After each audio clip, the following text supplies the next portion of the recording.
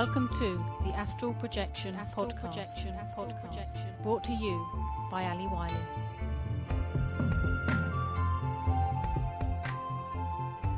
Hello and welcome to the Astral Projection Podcast. Ali Wiley here, and today I'd like to share with you a little trip I had in the astral in the early hours of this morning. Now, I wasn't aware of the exit from my body as I woke up already in the astral.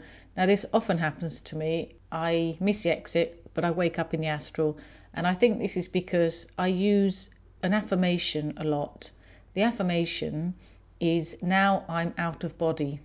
I say this to myself during the day, and I say it to myself before I go to sleep. And if I wake up in the middle of the night, I repeat it over and over in my head before I go to sleep. So I think what happens is that often while I'm asleep, it just kind of kicks in and I wake up in the astral. So this morning, this is what happened. And I was flying upwards and I was going very high. First of all, past lots of tall trees, and then I went past mountains, and I was really happy because there were no towns or cities in sight. When I'm in the astral, I usually prefer more natural environments like hills, valleys, mountains, forests, this sort of thing. And if I find myself in a town or a city, I tend to look beyond the town or the city and try to get to the mountains in the distance. It doesn't always work. Sometimes when I end up in a town or a city, there's something for me to do there. So, that sometimes happens too. But generally, I do like those more natural, more breathtaking kind of environments. Although many astral cities are also very breathtaking. Okay, so I was flying really fast upwards, but I wasn't actually in control of my flight. Something else was. When I say I wasn't in control of my flight, my identity as Ali Wiley was not in control. I felt that the universe was in control, universal energy, and I was flying at top speed, and I could feel a pull at a point at the back of my neck. But I didn't make any attempt of trying to take back control. I simply allowed the universe to take where only it knew I should be. And this is important because the universe, our higher self or whatever, knows the bigger picture. It can see the bigger picture. So as in our identities, we are kind of influenced by our belief system, we're influenced by our emotions, we're influenced by our life on earth.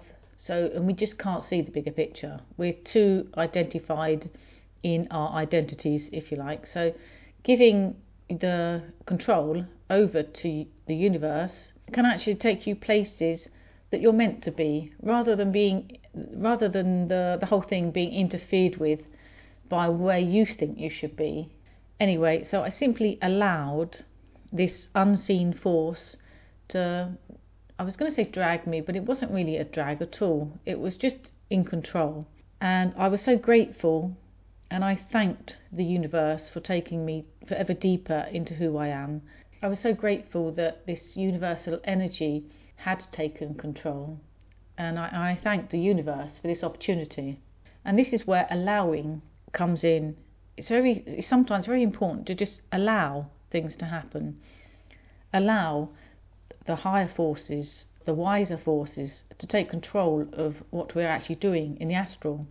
Another expression I often use is I speak to my higher self and I say, take me where I need to be, because my higher self knows better than actually I do about where I should be, what I should be doing, what lessons I should be learning, etc.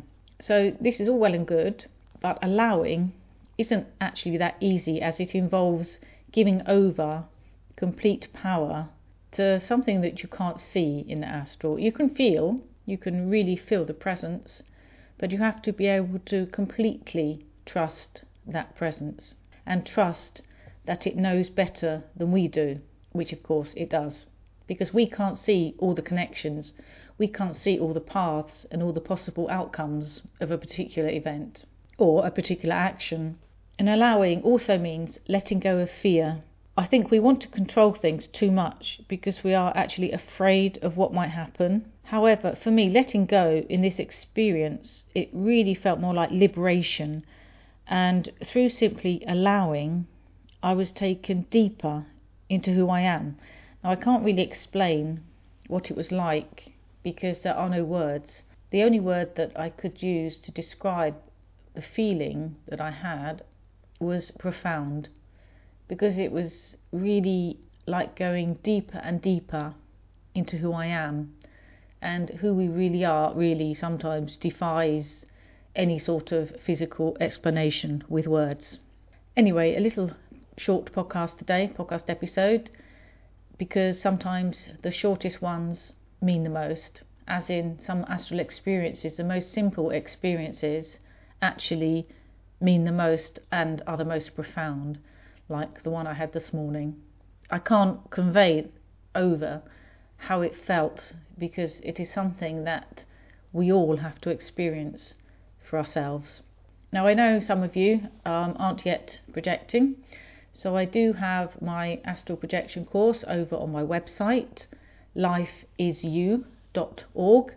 The website is a mind, body and spirit website, because I do believe that astral projection and out-of-body experiences are just a part of who we are, and it is necessary to balance mind, body and spirit in life, because after all, we did choose to come to the physical reality to learn, to experience, to play, to enjoy, and to wallow a bit in the mud, as I like to say.